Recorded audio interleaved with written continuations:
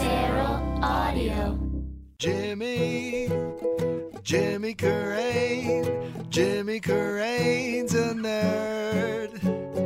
Jimmy Carrane's an improv nerd. Jimmy Carrane's a nerd. Oh, Hey everybody, this is Jimmy Carrane, and you're listening to another episode of Improv Nerd, and we're sponsored by Huge Summer Intensive. Now, you're all invited to the Huge Summer Intensive in Minneapolis. This year's theme is your voice, finding it, using it, playing with it. Your choice of August 12th through the 14th or August 26th through the 28th. Study with the international improviser Jill Bernard and renowned voice coach Keely Walter. The first weekend features Brave New Workshop alum Jim Detmar. The second weekend features Chicago legend Michael Gelman. Learn more at hugetheater.com. We're also sponsored by the 8th Annual Improv Festival Oklahoma, which will be held from September 29th to October 2nd in Oklahoma City. The single-venue festival will feature performances and workshops with special guests John Barinholtz and Rob Belushi. I taught and performed at Improv Festival Oklahoma a couple of years ago, and I can tell you without a doubt they have a great improv community happening in Oklahoma City. The submission deadline is July 31st, and for more information, visit improvoklahoma.com. All right, we got another great episode of Improv Nerd for you today. I always feel like I want to try something new at the top here when we come back from the sponsors, but I don't have anything today. But I do have a great guest, and our guest today is Kelsie Huff. She's a Chicago-based comedian. She's studied at the I.O. Chicago in Second City. Now, she's not only one of Chicago's hottest comedians right now, she teaches this very popular stand-up comedian class called FemCom, which is a stand-up class geared towards women. We talked to this incredibly joyous comedian at the Chicago Women's Funny Festival at Stage 773 here in Chicago about how she uses improvisation in her stand-up, the difference from storytelling and stand-up, and how she's been able to transform the pain in her life into comedy. Before we get to the episode, and speaking of storytelling, the other night I went out and I did a storytelling night. And I hadn't done a storytelling night in a long time, and I really liked this storytelling night. And the last two times that I've told a story at the storytelling night, it's gone really, really well. So I wanted to write about what was going on in my life right now, which is, of course, me becoming a father, us having a baby, and all the feelings around that. So, Lauren's always a huge help. Because I don't want to say I have ADD. I'm just really not a focused person. And when I'm not focused, I'm pretty lazy, and I just sit around on the couch hoping some idea will come in my brain. But so I asked Lauren, and she said, "Why don't you talk about us as a couple not really excited about having a baby?" Which, in retrospect, probably wasn't the best thing to do for a storytelling night that's called Louder Than a Mom. The audience is moms, primarily moms out, like they get a babysitter or they have their husbands watch their kids, and they come out for a really fun night of storytelling. Except, I ruined it for them because, I talked about, and I think I've shared it on the podcast, how Lauren and I were not excited about having a baby. And all the feelings, actually I said we're not excited, we're actually pissed off because all you people told us it was going to be, was going to be so much fun having a baby. Well, at this point, the process sucks. And then I talk about this, we went to go see this couple, Carrie and Josh, who just had a baby, and how when we went to visit them in the hospital, it was this joyous thing, and it was like they were on ecstasy, and Lauren and I said to each other, like, this is the best, we can do this, this is great, we can have a kid, this is no problem. And then a week later, we went over to their house, and it was like they were zombies, because they weren't getting any sleep, and we both left going, oh my God, what the fuck did we do? So I shared that story.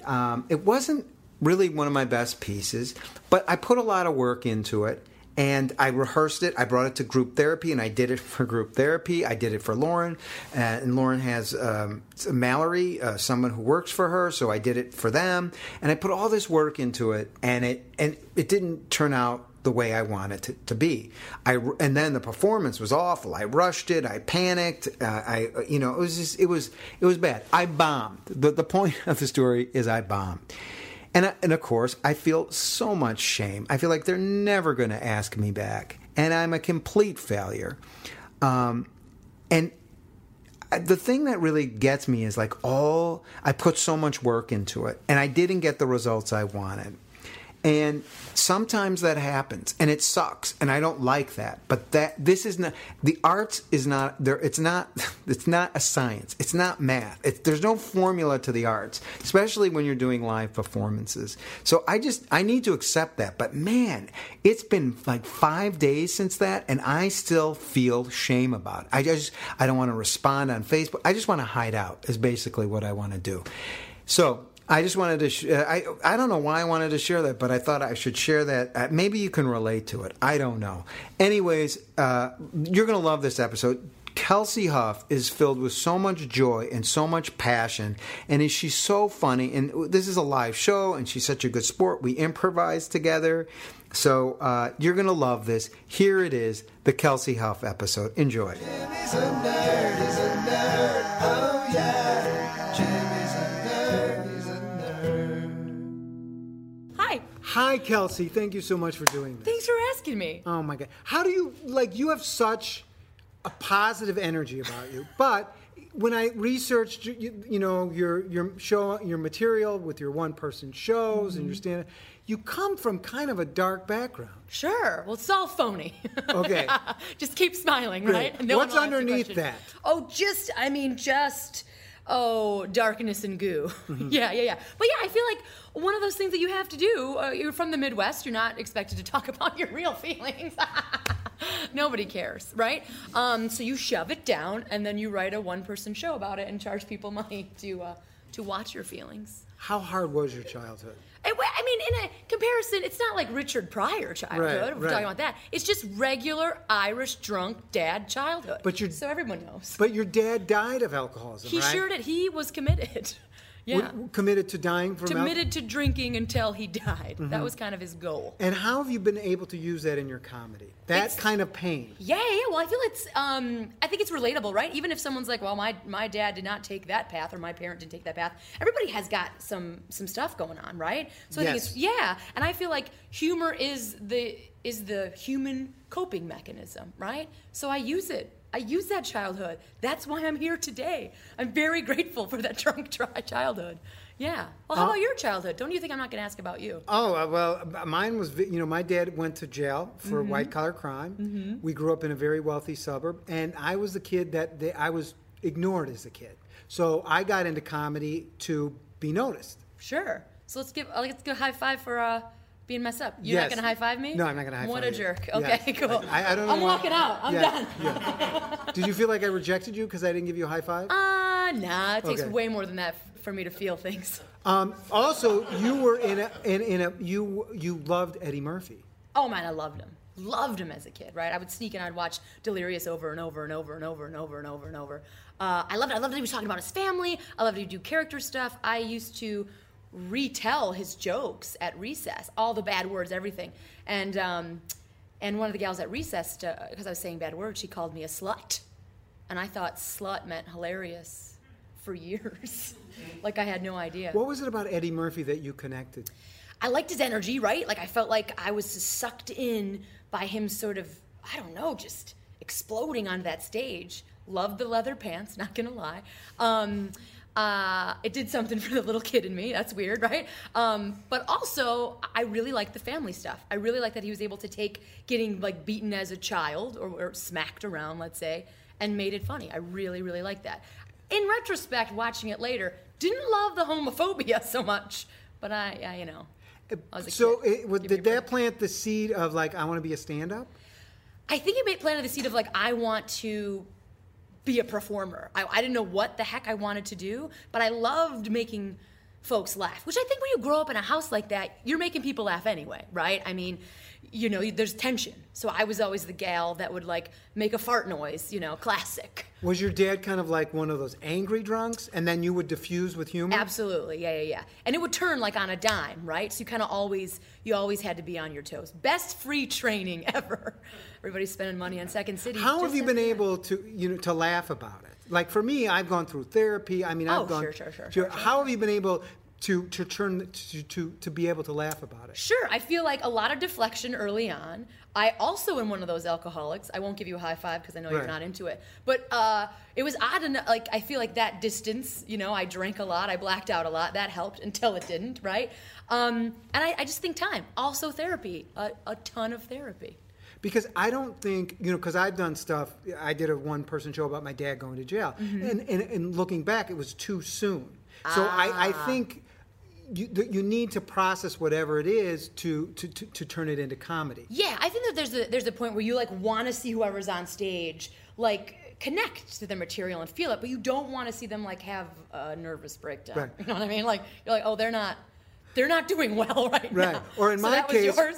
working through the anger on stage. Yeah, it wasn't yeah. even good material. You know what I'm saying? You were just raging on. I was just raging out. Yeah. So at 18, you go to Columbia College. I do, yep. And you do stand-up. I tried it. You tried it once. Yep. What happened? Oh, it was real bad.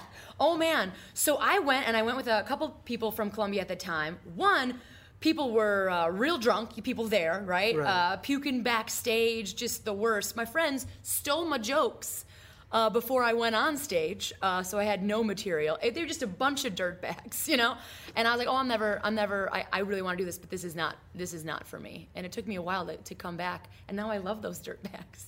They're the same.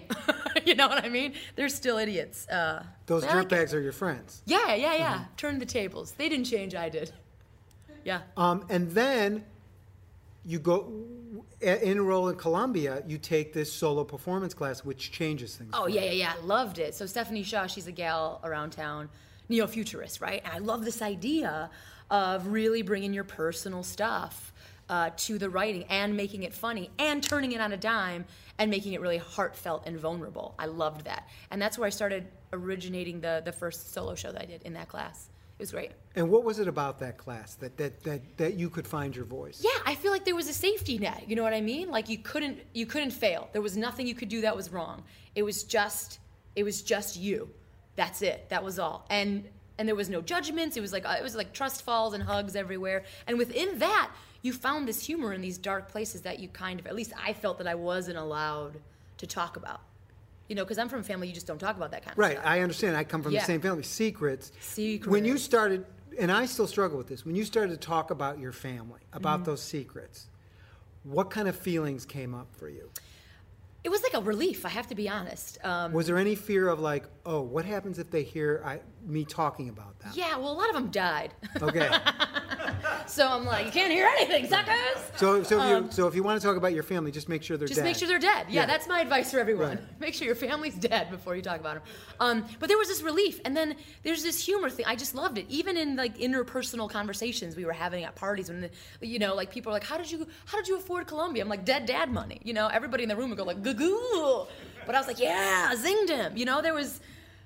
There was a freedom in that, and I didn't feel as bitter, as confused, as anger when I could just speak out loud and make it funny.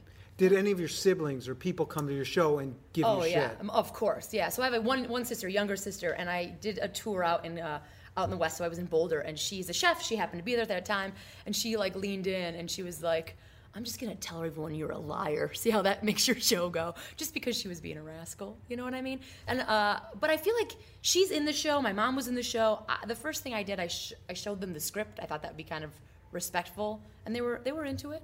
I think they were cool. That's great. Unless they just shoved it down, like Right. yeah. Right, because that's not been my experience with my family. So how did you react to that?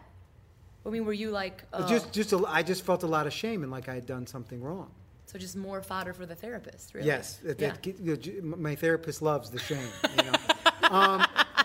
So then, Goldmine. so you're coming. You do this solo performance class. It blows your mind. Blows my And then, mind. how do you end up taking improv? Well, I did that thing after Columbia. So at that time, there wasn't the Columbia Second City kind of mergy thing Right, that's going on right now. comedy studies. The comedy studies, you got it. But I kind of just did that before it happened, right? You made your own comedy. I studies. made my own comedy studies. So I originally went for radio. That's why I went to Columbia, because I thought it was going to be just like Good Morning Vietnam. It was not. Turns out I wanted to do improv. So I started exploring there. That's at the same time I was doing the Stephanie Shaw solo stuff, I was doing improv, and I just wanted to keep going. So I went to the conservatory, Second City, did some IO stuff, and I loved it. What did you love about improv? You know, I think it's like, I just am a gal who loves that energy. That sort of thing that makes people panic, that like, I don't know what's going to happen. Oh, no. I just feed off of that chaos, which I'm sure also has something to do with my childhood. Hey, this is a therapy session in itself. I'm not going to cry. Nice try. I've heard about you, and I've listened to your podcast. What have you heard? You're trying to be the Oprah of the improv world. Thank you. Thank you. I'm like, you are not going to make me cry. If I could get to that level, I'd be totally happy. Yeah. But there was some sadness coming up. What was that about? Yeah. What was that about? Some sadness, you mean in when you were talking about what you were just talking about? I forgot already. I've moved on. No, the sadness. I don't know. There's that. I never wanted to like have a life, right? Like my dad's life, where it was chaos taking over his life. But I do kind of like that turning of chaos on stage in a controlled area, you know, where the lights are on. You don't know what's going to happen. You could heckle me. You could boo me. You could say something. I like that. That feels comfortable to me. But I don't want that in my real life. So how chaotic was your house? Because my house was like, everybody was always over. My parents didn't know what was going on. Gotcha. The lights were, like at school, it didn't matter if it was a school night or not. People were over. They were watching TV down in our family room. What kind of chaos? Yeah. So once we're like blue collar, right? Our family. I mean, my dad, he worked in a factory, so we had a bunch of like factory dudes come over after work and like drink. Steve Miller Band was like the theme of our house. You know what I mean? Pretty chaos, pretty violent, right? A lot of violence going on. I mean, him fighting the dudes, him fighting my mom, him fighting us. I mean, if you got in his way, watch out. You know what I mean? So yeah, you never know what was gonna happen. Kind of a deal. Yeah. So it was pretty chaotic. I remember too, like, even in my general family, I mean, we're blue collar people. The police would come to our weddings, we have like, no joke, we had like our own little cell for a while in the little town of Richmond. You know what I mean? Like we were just known, just real trashy, is what I'm trying to say. We rocked it. Yeah. So then you start doing storytelling. I do, yeah. So I kind of shift from improv and a sketch. So I did a 2-lady sketch show. We did some colleges, but I really had that neo future. Like I really wanted to see if I could do a solo show. So how do you make the transition from storytelling to stand-up? Because they're similar, they're cousins, but they're different. Yeah, and to be honest with you, I didn't think I needed to make a transition because I was a real idiot, right? So I was taking my like 15-minute stories about like my dad beating up the neighbors into these bars, and I'm like, they're gonna think I'm hilarious. Oh, they did not, right? So I crashed and burned. So I started taking, I actually took the class that I teach now. I took FemCom with Cameron Esposito to like learn that art, to learn like, how do you make a story? How do you take this one emotion, this one point of view in 10 seconds, quickly, to go into that pace and that expectation of stand-up, and I loved it. So what is the difference? How do you take a story that you use for a storytelling show and make it into a stand-up routine? So what I like to do, right, is I find the core emotion, right? Because I feel stand-up is all about vulnerability and all about how I feel about the world, right? Same kind of deal as storytelling. So I start with that emotion. And then my process, I still write stories, even for stand-up. I'm still writing 15-minute stories. I go to longer open mics where I do them in my home, and I find the punchline. I kill everything else. So I have that emotional core, and I keep the punches. Give us an example of give us an example from something you do, and pinpointing that emotion and how you break it down. So, for example, right, there's a show I do called Bruiser, right, and there's a whole story about how I go to Jesus camp. And me and my gay friend at the time, he didn't know he was gay, we do this extravagant dance number. And in the long storytelling element of it, the kids in the camp trash our costumes at the end. We don't win the competition, right? And they write fags and their hags go to hell all over. So there's this moment of like feeling like an outsider, not fitting in. But by the end of the story, I do a revenge, and I get my power back, right? So feeling like an outsider, learning hate, and getting your power back. Those are the 3 beats, right? What's the emotion into it? The emotion, I feel like that's a great question. I just ruined my own philosophy. I feel like betrayal, right? I Right. feel like betrayal. So in the stand-up version of it, all I do is feel betrayal, feel like an outsider in like a 2-minute dance. That's it. That's all I do. So all I do is I pick an action, I pick an emotion, and I just hit it hard. And so I also feel like stand-up, as opposed to storytelling, is like a snapshot, like a picture, like film.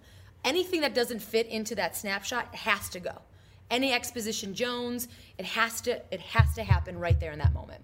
So I don't know if I answered your question or not. So a 15-minute, so if you were doing this for, say, The Moth, it would be a 15-minute piece. Right. If you were doing the same story for stand-up, how many minutes would it be? 2-3 tops. Okay. Yeah, that's my goal. And so here's the other thing that I tell a lot of the FemCom students is like, you can do storytelling. Maybe, take that 15-minute story, make it 2 to 3 minutes. Now you have more gigs to perform at. You know what I mean? No, I don't mean. How do you mean you have more gigs to perform at? So you can do the Moth, right? Right. You have a 15-minute story you can do at the Moth. You could do at any of these live lit places. You know what I mean? And there's so many storytelling shows that are going on in Chicago. You can work out those 15 minutes there and that story and perform there. You can have that same story, that same point of view, cut it down to 2 to 3 minutes, take it to Zanies, take it to Laugh Factory. So you're expanding your exposure to audiences. So you're working the storytelling circuit, Yep. you're working the stand-up circuit. Yeah, work it all. so- Get paid $0 for all that work. Right. So 9 years ago, you start this all-female stand-up night at the Laugh Factory here in Chicago called the Kates. Yeah. And it's all-inclusive. It's a supportive environment. Why was it important for you to start that 9 years ago? Yeah, so 9 years ago we started at, we are at the Laugh Factory now, but 9 years ago we were at a bookstore, right? And the reason we started it was just me and a couple of gals. No one would hire us, We could not get a job. So we're like, well, we have all this material, we want to start working it out. And we did the show at this place called Kate the Great's Book Emporium, and that's where we got our name. Place closed down. It's hard for an indie bookstore out there. Place closed down. We took the name. We went to another coffee shop, Mercury Cafe. We closed that place down too. And then now we're at the bookseller, okay? So we started because we couldn't get a job. Suddenly all the audience responded to it being all female. And then I had all of these people going, I want to be a part of the show. I have this material. I'm also not getting hired for these things, but I want to work this stuff out. And it's just grown tremendously. And now we're at a point where I have like 430 women it's insane, this booking lineup. And because it's Chicago, we have all these people who are doing improv and sketch who want to put like another comedy tool in their tool belt, so they want to try stand-up. I get those ladies in there too. Now, how have you seen women in comedy progress in the 9 years you've been doing this, and where would you like to see them go? Yeah, I feel like it's all about the numbers game. That's what I feel like. When I was starting and just trying to get into stand-up, not a lot of ladies at the open mics, right? I mean, maybe 1, maybe 2. So the class and the Kates, the goal is just increase the numbers on stage, but also producers. And that's, I think, the huge thing that I've seen change. There are so many women behind the scenes in comedy where the real power is, if you call, booking a bar show power, right? That they're the ones booking, they're the ones marketing, they're the ones learning the business skills that they can take anywhere, right? So I think that's probably the biggest shift. Women are not only creating their own stories and their own bits, but they're also creating their own shows and producing. What I would love to see, and I have no idea how to do this, so if anybody has an idea, I would love for people not have to move. You know what I mean? Out of Chicago. I would love for there to be some sort of industry. I don't know how that happens, right? So that you could stay here. You could create your voice, your bits, your comedy specials here and not have to leave. But that seems very difficult. What do you love about teaching this FemCom class? Oh, man. So here's the deal. Some of these women have never performed a day in their lives, right? Never. So I love watching people come in and be terrified, right? They have no voice, they have nothing. They're very, very meek. They're like a corporate, mother of 2. Exactly. People that have no experience whatsoever. Comedy. Yeah. Or even improvisers, right? Who are like, I can improvise every night of the week. You put me alone on a stage, I'm going to crap my pants, right? Even those folks, to see them open up like that. And I think what's so great about FemCom is there's this environment where you cannot fail. There is, you know what I mean? It's like failing is part of the game, right? Like you're failing, you're scheduling your failures, right? So you're getting used to bombing, and there's this power in there. So my favorite part is watching women who are so nervous that they feel like they're going to crap their pants to get to the end where it's like, a tight 5-minute set, and they rock it. They rock it. Their own material, their own voice. It's edited in a way that they are just crushing it. And afterwards, you can see that they're like, I could do anything in the world. I'm getting all excited just talking. I'm sweating. But yeah, I feel like seeing someone shift like that is amazing. And some of these women never do stand-up after this, right? But I've seen them out in the world, right? Like I've seen this one lady at a rally once and get up and tell her story. And she's like, I could have never told this story if I didn't take this class. Failure is so important to comedy. It's so important to improv. It's so important to life. Yeah. How do you teach failure? I feel, and maybe I'm wrong, I don't know. I just feel like it's a muscle you have to flex, right? I feel like it's repetition, and you have to be okay, which is very difficult, shutting down that part of your brain that's like, don't kick me out of the tribe. I don't want to be out of the tribe. I need the tribe to stay alive. You got to shove it down. I pretend I'm Chad on a yacht. You know what I mean? I'm just a rich white guy. And if you're a rich white guy, nothing's bad. Can you explain this? Can you explain You know what it? I mean, Beard? Can you explain this? This Chad, I'm a white guy on the yacht? Yeah, well, I feel like... Is it a persona you take on? It's a persona, yeah, it's so probably when not do you healthy. use it? So, I'm using it now, man. Right, I'm right. using it now.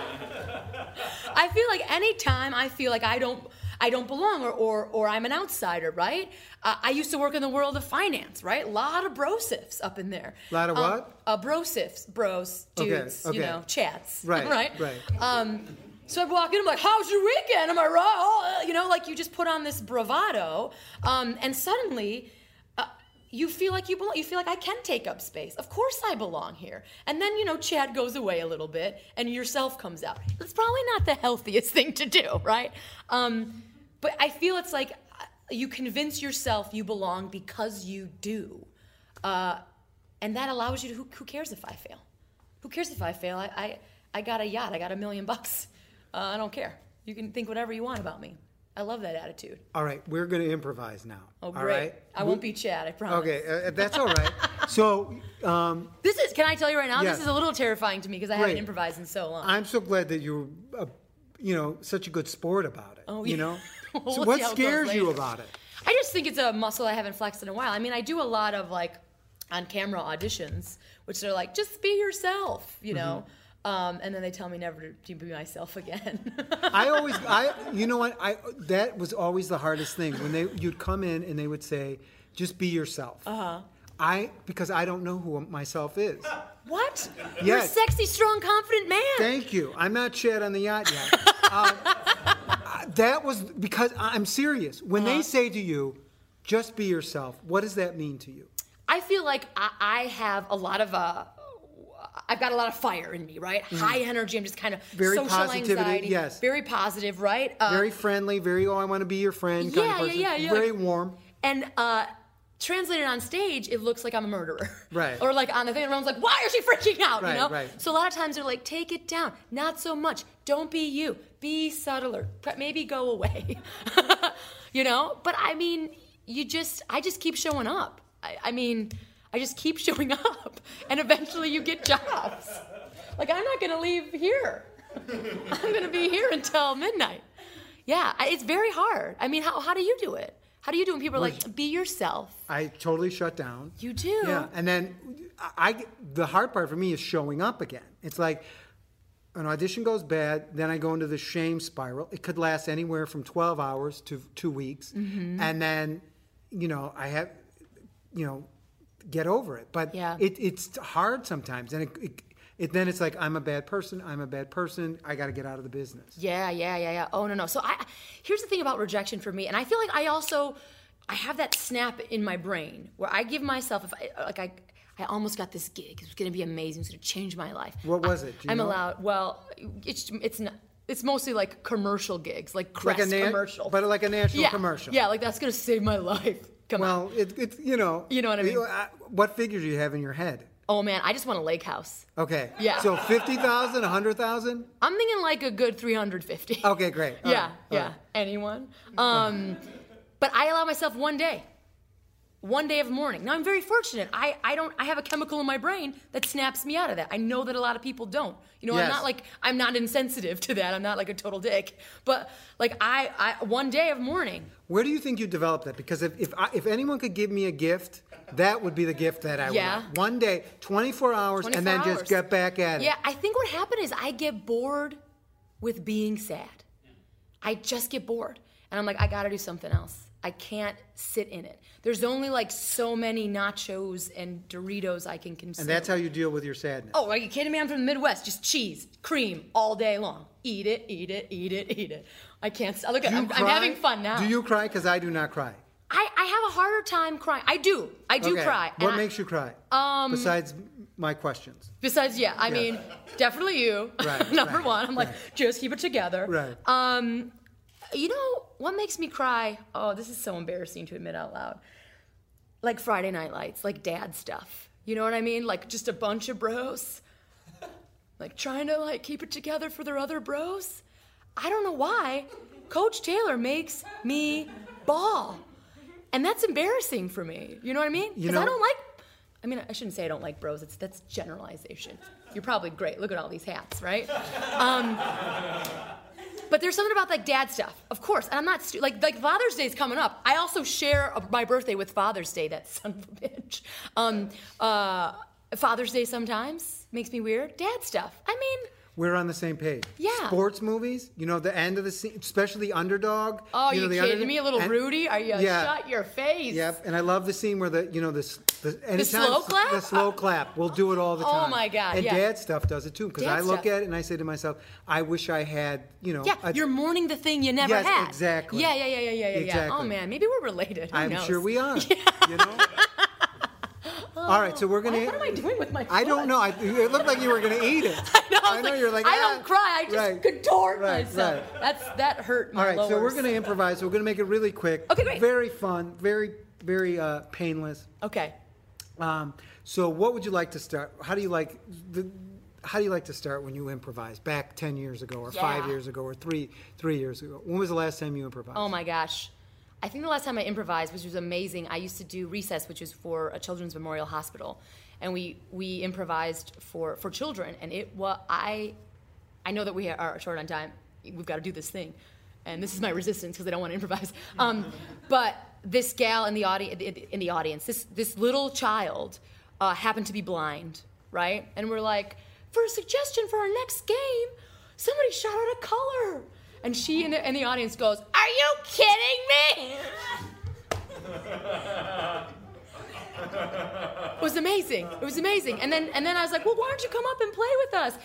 And I took her arm and she's like, "You clearly have never helped a blind person before." My best improv experience. That's the last time I ever improvised.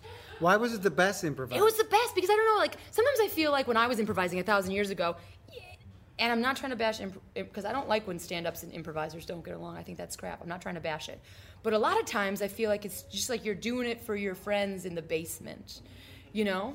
There is that criticism that improv shows it's primarily improvisers that are the audience. Which I don't know why stand-ups get so like panties in a wad about that, because open mics are just stand-ups in the audience.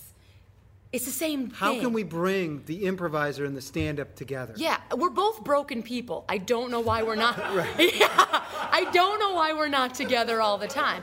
But I feel like there's this idea that like my art form is the pure art form, and like, well, my art form is filled with pain. And like, no, we're all idiots. No one's making money, and no one cares about us. So I don't know why we can't come together. And I gotta say, these classes, because you took the stand-up class. Yeah, I as well. loved it. I loved it. Yeah, and with Ricky Gonzalez. Yeah, exactly. So it's Under Tight Five. It's like this nonprofit organization that's trying to reach out, especially in this town where everyone's trying to learn and get all the things together. There is no reason why we shouldn't come together. I do think it's difficult to have shows together. Like I've been on a lot of shows where you see a stand-up and then the improvisers like do that thing. Sometimes they're great, but I do think it's unfair to have someone who has honed their material so meticulously and got every word how they want it, and then it feels like the improvisers. It feels like a disservice. And it's kind of a mind fuck to the audience. Exactly, because they see this one thing, they have an expectation, and then they're like, well, these guys didn't do their homework, when that is not the thing, you know? So how can we be friends? I don't know. I feel like we're friends now. Yes. You weren't gonna touch my hand. You're gonna touch my hand by All the right. time this is over. All right. Okay. So how did I like to start it? I don't Yeah. know. With a declarative? I don't know. Don't ask a question. What are the rules? You start it. Okay, so we're going to get a suggestion. Okay? Oh right, there's that. I forgot about that. What is going to make you super comfortable? I don't care. Come on, Okay. let's do it. Okay, great. I've improvised in front of cameras where people told me that I was the wrong size and that my voice was stupid. So nothing's gonna. You guys aren't gonna. What hurt was me. that about? You guys aren't gonna hurt me. What was that? Oh, that was just a commercial gig. We talked. Commercial gigs. They're the craziest. Yes. Yeah. They're not really good for your self-esteem sometimes. Yeah, they're not. All right. But it's a good test. Okay, great. So we're gonna. So Sam will call it, or we'll call it. So could we get a suggestion? Pizza. Yeah. So you hear pizza. What's going on in your mind? What do I think? Yeah. I think eat my feelings. Okay. Yeah. Okay. What do you think? I think. Well, I always draw blank. Right. That's the first thing I go to is blank. Thank you for your honesty, because I did too, and I just didn't want to seem like an asshole. No. I just go to a total blank. Uh-huh. And then pizza, I would think Italian. So I would probably be somebody Italian. Gotcha. All right? Okay. Okay? Thank you for And telling me right- what was going on in your brain. Yes, Why don't we well, do this in real improv all the time? I don't know. Pizza. What does pizza mean to you? Pretend they're not there. So you're an Italian. I'm and Italian guy, yes. Yeah. Yes. Oh, okay. It's a pretty sweet Italian you got. Oh, thank you. Yeah. Yes. Yeah. Gloria, look at this. Oh, this is glorious, huh? Mirroring, Right. right? What do you mean this is mirroring? The mirroring. I asked you on a date, and you say mirroring. I know. I feel like that is something I learned on the Tinder, huh? Like you try to be the Oh, thing. you tried to. You weren't making fun of me because I was going to leave. No. You're beautiful. Beautiful. Oh, thank you. Beautiful, yeah. Yes. And I love a sausage. Yes, the I pizza, ordered- the sausage pizza. Yeah. Yes, I ordered it because I look into your eyes and I see beautiful sausages. Yes. I think there is what they call how do you say, backwards compliment. Oh, no, I did not mean it that way. No. From where I come from, in the Calabria, all the women have sausage. All the pretty women, the prettiest women, they have sausages in their eyes. And, yes. How many pretty women with sausage eyes do you know? No. Oh, you're not at pizza. I burnt my hand on the pizza. Maybe 6, 7. But not since I've come here into America. It is just you that I love. You say you love me. Yes. This is date number 1. I know, but I knew right from your profile that you were the one for me. How?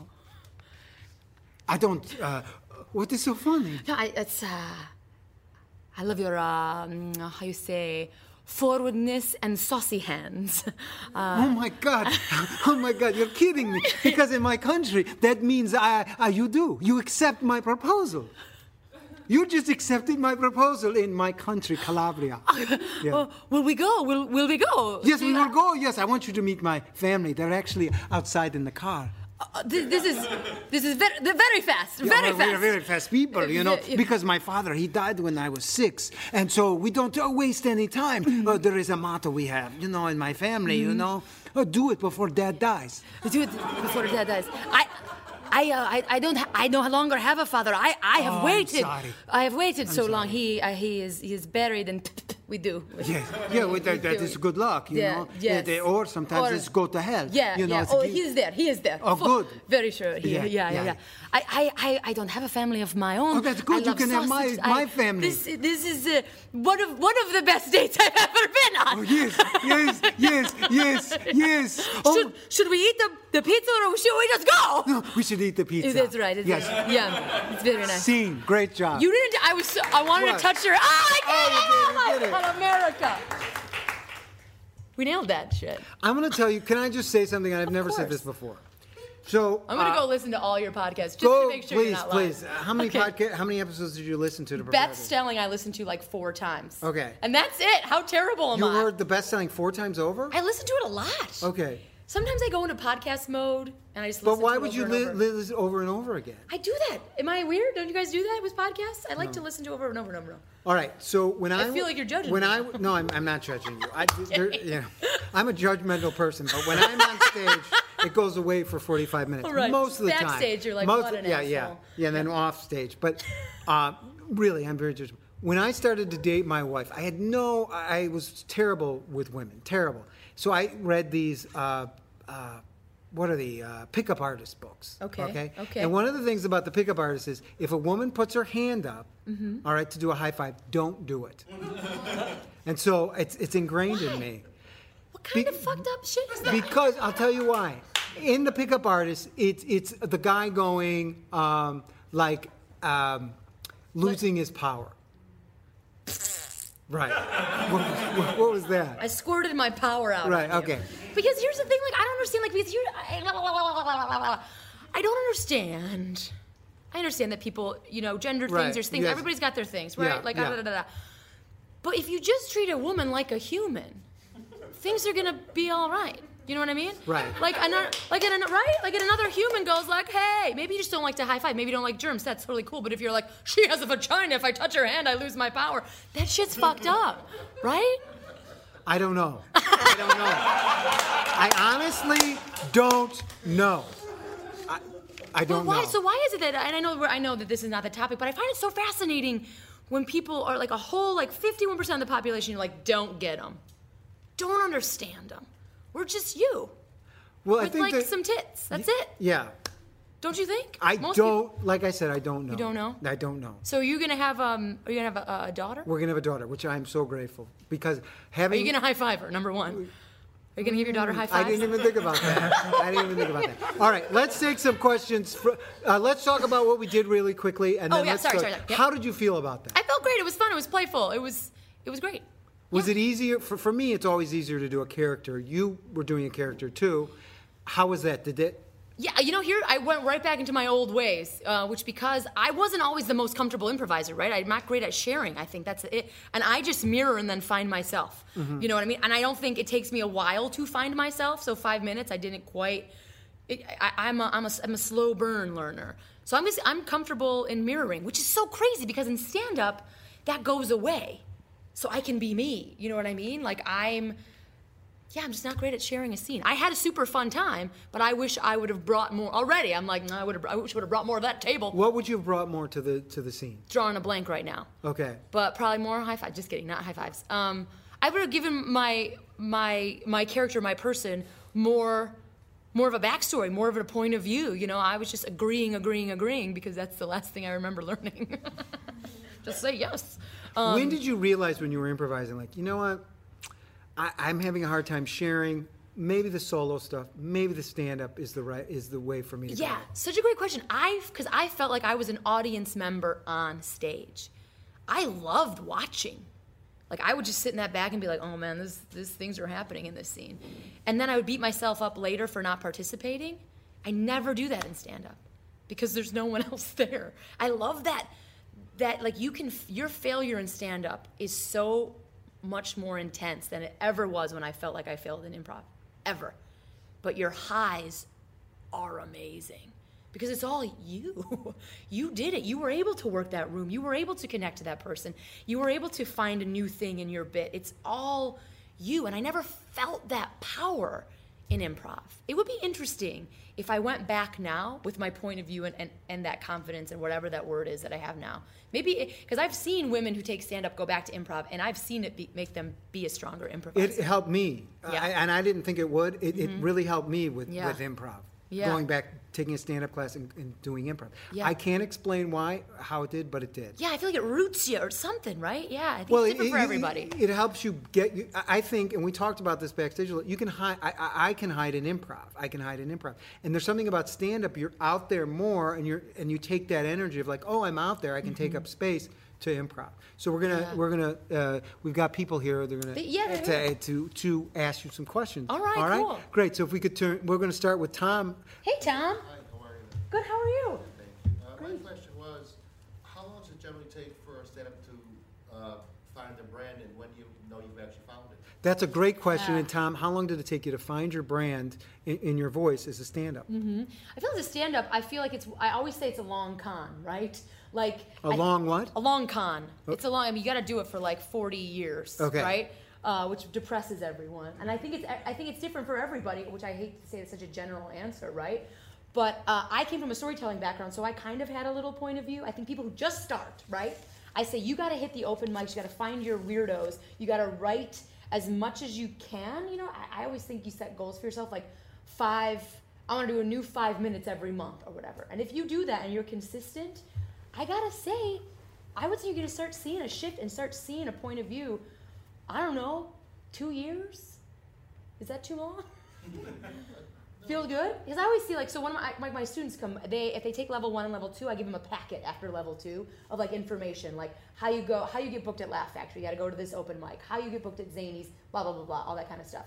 And I feel like you have to be in the open mic or doing showcases and really being in front of an audience for a really long chunk of time before you can feel comfortable in your bones, right? And I think 2 years is pretty great. How'd I do?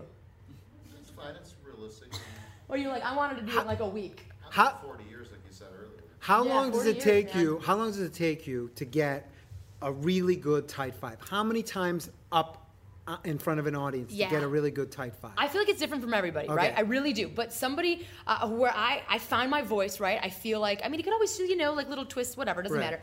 I find that if I can sit down and I'm somebody who does write out bullet points and then I have to get it on my feet. I'm not somebody who types it out anymore. You know what I mean? I don't do like the longhand. I write bullet points. I get it on my feet and I do it in the bathroom or wherever the hell, like 15 times. I record it, like after 15 times, I record it once. I listen back to it. So this 15 times is just in your bathroom. Just in my bathroom in my house, I'm always like talking to myself okay. like a crazy person, right? And then so it's 15 times, and then you 15 record times, it. and then I record it, And then what do you do? And then it's second draft time. There's like, oh, this didn't work. I can listen to it objectively, and I can see like, oh, that needs some more editing. I don't know what I'm doing. This is conversational, which is great, but it's taken too effing long. Get to it. And then I do it like 10 more times, right? Now this can be in your bedroom, or you can start taking it out to open mics at this point, right? Okay. What I do now is because I'm doing shows, so I'm teaching, I'm doing shows. I squeeze it into like, so you get like a 15-minute set. I squeeze all my new stuff into the middle of a showcase, right? So I'm not hitting open mics. I'm also one of those alcoholics, so I can't be in a bar for 15 hours a night. That's Okay. not a great place for me, Right. Otherwise, ooh, pants off, right? Right. So I gotta, I squeeze it into shows, and that's how I write that process. Now, there are people who never write anything down ever. They go to open mics and they're only doing it in front of audiences, only, and that's all they do. They don't do that process. And they're just memorizing it in their head? I mean, that voice memo on your cell phone is your best friend as a stand-up comedian. You have to record yourself because sometimes you're performing, you're blacking out. You know what I mean? Like you're Yeah. just like, oh, I don't know what the hell I did for 3 minutes. You have to listen, you have to analyze. You're always tweaking. And then for me, as far as that process, my goal always is, okay, I'm going to start with 5 minutes. I'm going to squeeze these 5 minutes in every show. So by the end of the year, I should have like a good 45, 30 tighter minutes. And then I feel like because stand-up is a con, right? A long con for 40 years, you have to give yourself a celebration to move on. Otherwise, you could do that same material. And I know folks who do this for 30 years. Do the same material for 30 years. Don't tell me they're making a living at it. You hit that road, those road comics, those road dogs, they can make a living hitting those clubs, those elk lodges, doing the same material for 30 years. It's amazing to me. And they do it, and you can see them, and they are like still connecting and still relating. It's great. But anyway, I feel like I need to have like a celebration at the end. Like I have to have a comedy album. I have to have a new solo show. I have to be able to have I'm real big, this is my therapist, right? I'm real big on like graduations, what are those called? Traditions, ceremonies, where you're like, goodbye, thank you for your time material. I must create new things now. I don't think that's the same as that process as everyone else. Great. Another question? Yes, right here. Dan? One of my favorite things I like hearing is how stand-up comedians react to hecklers. Have you been heckled, and How do you deal with hecklers? Yeah, so I'm a pretty positive gal on stage. So Very likable on stage. Yeah, I love that you say I'm likable. Yeah. This is the greatest. I'm a real dickhead. But like, I get a lot of positive heckling, right? So I'm not super aggressive. And I'm not someone who's like, I'm the smartest asshole in this room. So there's not a lot of aggression. But I have people who just want to chat during my set. So most of the time I'm like, we'll talk after the show, Aunt Cheryl. We'll chat later. So I have the thing that I get is a lot of silent body language from like older dudes in the front row. They're like, prove it, biatch, And I just say like, what's wrong with you today, sir? So I think I'm more conversational than aggressive. Having said that, I did do a show at Zany's of St. Patrick's Day weekend, and some people got in a fight on my physical alteration during my set. And all I did, my training in an alcoholic family, I handled that shit beautifully. You know what I mean? They were getting escorted out. I just made it a part of my set. I made it very personal to me. And then we never talked about it again. And then we shoved it right down. Right. We're like, see you next Christmas. Right. Yeah. I shouted right into that microphone. How much of your improv training do you use, besides dealing with hecklers? Mm-hmm. I like sometimes, so here's the thing I like to do if I don't love how my set is going, right? If you read the room and you read it wrong, okay? Like, for example, I went to Indiana. I had a gig in Indiana. I thought they were going to be super conservative. I thought they were, I read it wrong. The judgment we all have for typical Indiana people. Yeah, and shame on me, right? Right. Shame on me. This group of folks were dope AF. You know what I mean? What does that mean? Dope as fuck. They were great, is what I'm trying to say. Okay. You hip. You got a podcast, okay? I have a podcast, but I'm like the Bernie Sanders of the podcast. Right. I'm so out of touch, Bernie Sanders of the hot Snapchat. Yeah. So I read the room wrong, right? So I came in with I got to do 45 minutes of my tightest uptight material wrong. So on the fly, I gotta in my head chuck that whole set list out. Go to this new material. It's very hard when you don't have that material, when you're new, because then you're in trouble. I love audience work, not just heckling, but I love audience work because I feel like it actually helps me build material. That's why I always have that voice memo. So I'll ask what your job is, I'll ask about your life, I'll ask about your relationship, and I can build that in later into maybe future material of my own, future crowd work, all that stuff. My improv training helps me out a lot because I'm somebody, I love watching Marty DeRosa. He's a guy here Marty, in town. I love Marty. So great. And I feel like that kind of vibe. His whole show, I went to go see him, his whole show is just improv. Yeah. And I love that because here's the deal. Those guys at the Road Dogs are doing it for 30 years, do the same thing, fine. God bless you, right? But this is a live performance. If you're going to see something rehearsed like that so tight, just watch Netflix. You know what I mean?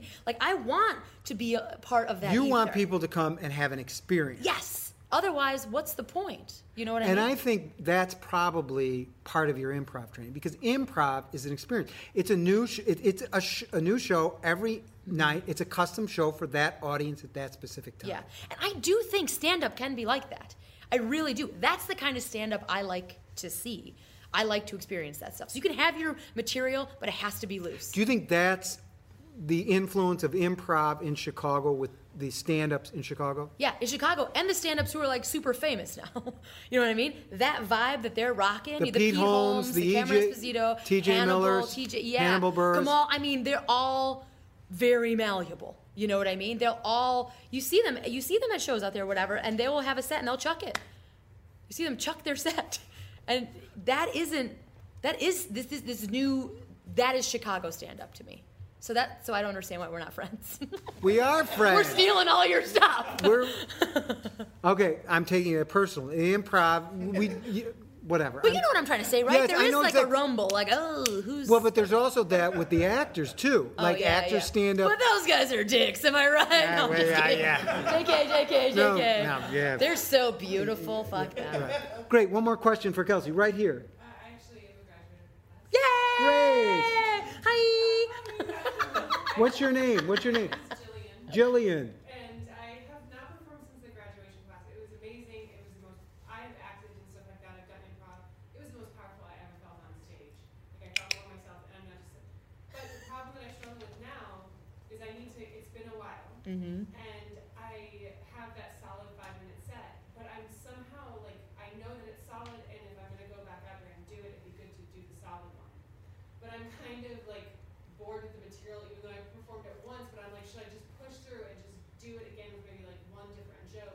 How do you find the life to put it back? Because there is value in continuing to do Absolutely. Jillian asks a great question here, Yeah. and I totally relate to her question, especially coming from an improv background. She did the 5 minutes in your class. It killed. It did great. Now she's bored with it, right? Right. What do you do? What do you say to a Jillian? Yeah, so what I would say is there is so much value in practicing those 5 minutes. So don't chuck them out, right? There's a couple of things. You're new, right? So you do need material. So I don't think hard and fast rules. You're allowed to create more material. You should always have a plethora of material, okay? So continue to write, because that's going to help you and spark, right? If you haven't written or you haven't performed since class, I would say, just for Jillian specifically, tap in to that community, do a writing group, do something free, get you accountable, get you writing, okay? Because that alone in itself, you writing, might fuel you enough where you feel energized that you can actually perform this 5 minutes while you're generating new material. So you're having sort of both balls in the air, right? That was a great picture, balls. For the podcast people, she was pretending she had 2 balls in her hand. Oh yeah, this is a visual medium, Yes, it right? is, yeah. Visual medium, yeah. So that's happening. The other thing is, if you're like, that's not working for me, all right, Huff, different advice. What I do and what helps me is 2 things. Be a little acting, reactionary, plus that's your background, right? You need to visualize, instead of going through the robotic motion of like maybe you're telling a story how you pooped your pants in a marathon or something. You have to smell, taste, touch. No, that's a terrible example. But you know what I mean? You have to put yourself in that mindset. You have to do some of those visual exercises when you're on stage. You smell the grass, the panic comes. Sometimes reliving it helps you out. The other thing is exactly what you mentioned. Put in a new word. Maybe not know the punchline because that's your big thing, but not know what's coming. So for example, this is the thing that I like to give people. Sometimes they have one joke about their physical or their state or environmental for the day. You do a new joke up top every single time. So something new, I don't know what's gonna happen. You give yourself those challenges where you're like, I'm gonna make this 2-minute set stretch to 4 minutes and really push my silence because silence terrifies me. You give yourself those personal challenges. Or I'm gonna do crowd work because I've never done it. So you're actually not changing the set, you're just giving yourself new and interesting challenges that kind of makes it more alive. You're giving yourself something to do, because you do have to hone it, because again, you've only done it one time, and I know that there's people, and maybe you do this too, I did it one time, and my one friend came to that show, they're also coming to this show, I gotta do a whole new set for this one friend. Fuck your friend. You know what I mean? It's about you. It's about getting into your rhythm. Because I gotta tell you, even though you felt amazing and you rocked it, there's so many layers and elements and timing and pacing that you're not doing. But I think Jillian has got a legitimate point too. Absolutely. Because let me just say this: Yeah. I did the stand-up class at the Lincoln Lodge. I killed. Then I decided I was going to do 2 open mics, and the response couldn't have been opposite of what I had gotten. And then you're discouraged. You're like, So what do you tell someone like me? Yeah. Well, don't give up on your dreams, number one. Thank you. Okay. And also, that class is a great anchor, is a great nest. Watch your video again. Remember. I still haven't gotten it from Mark. Gary. Oh, no. Yeah. I'll contact him. Please, yeah. But you know what I'm saying? Hold on to that, because the world out there is not this nest, is not this anchor. You're gonna biff it out there. You're gonna fall all the time. Open mics are not super conducive to self-esteem and laughter, right? You have to keep going. My suggestion is to get a core of people so you don't feel alone. A posse. I like to call it the coven. Hey-o. You know what I mean? And you continue to show up with this group of people. So you get 3 or 4 of your friends who are doing stand-up say, hey, let's go hit this open mic. Yep. And then afterwards... You work your material. Okay. You talk about... Here's another thing that I say, and stand-up's vulnerable, broken people, like we said. Yes. You talk about your feelings as well. Mm-hmm. Because there's a lot of things that happen when you talk about your feelings after an open mic, whether they went well, whether they went great, that actually helps your process in writing and showing up. So you don't stop going for 2 weeks because you're sad, right? You talk about that process right away to other people who are experiencing it. You don't feel so alone, right? The other thing that I think is to scout open mics. You can go to open mics and not perform. Try to find the ones that you fit in with first. Go to those, build your self-esteem so you don't want to kill yourself every time you go up on stage. Then go to the hard mics. You know what I mean? You don't have to be like, this is the hardest mic in Chicago. I'm going to crush it. build up to that. You know Right. what I mean? Give yourself, because the resistance in your head is enormous, in everyone's head. We all think we're worthless. We all think we should be dead, right? So how do you do that? You got to trick yourself. Are you going to do stand-up after this or what? I hope to do stand-up. I hope. Should we pinky promise?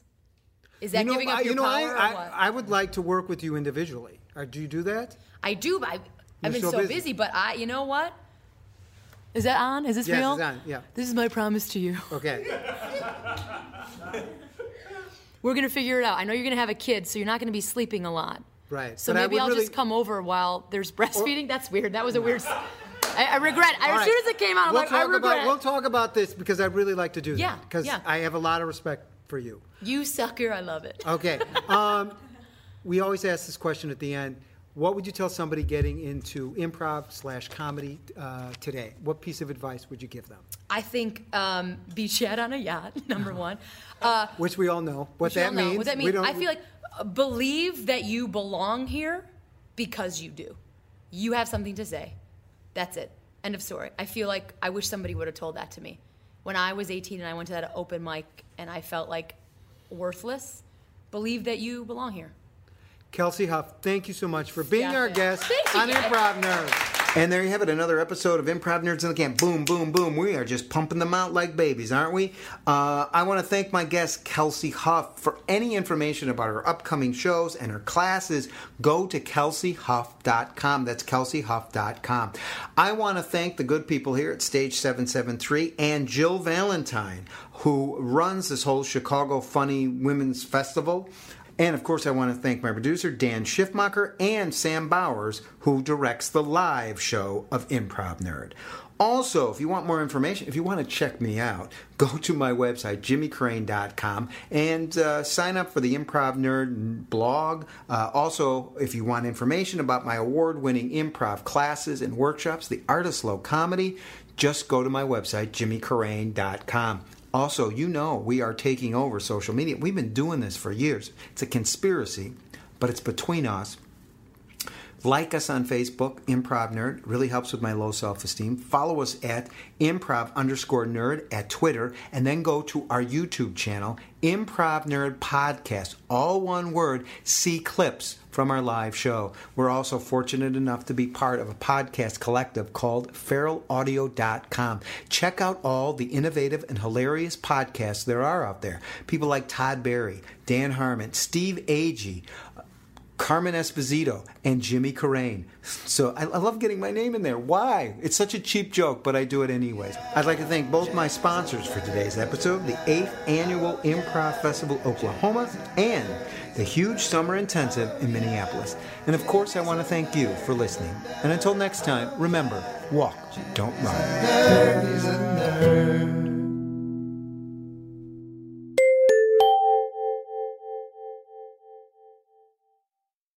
Hello, I'm Dave Ross. Hey, and I'm Hampton Yount. And we host Suicide Buddies on Starburns Audio. That's right. It's a podcast about suicide, but not to make light of it. We actually talk about suicidal thoughts, depression, kind of with a sense of levity that Dave and I have with each other. And he's my best friend. Come on. Yeah, we're buddies. Suicide Buddies.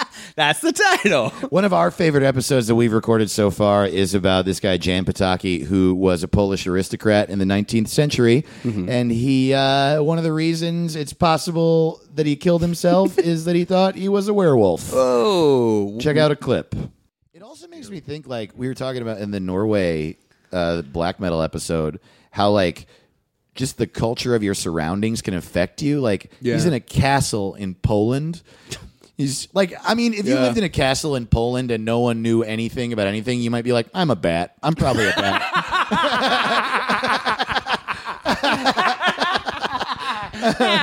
That's like literally what happened to Batman. He literally is in his mansion. He's like, you know what? Fuck it. I'm a bat. I'm a bat. I'm a bat. I'm a bat that helps people. I'm a bat that helps people. I'm a I don't know what you want from me. And my girlfriend, she's a cat. She's a cat. My girlfriend's a cat. She steals things. She's a woman who steals things. She's a cat. I'm a bat. I'm a bat. I help people. She's a cat. We fight a penguin. My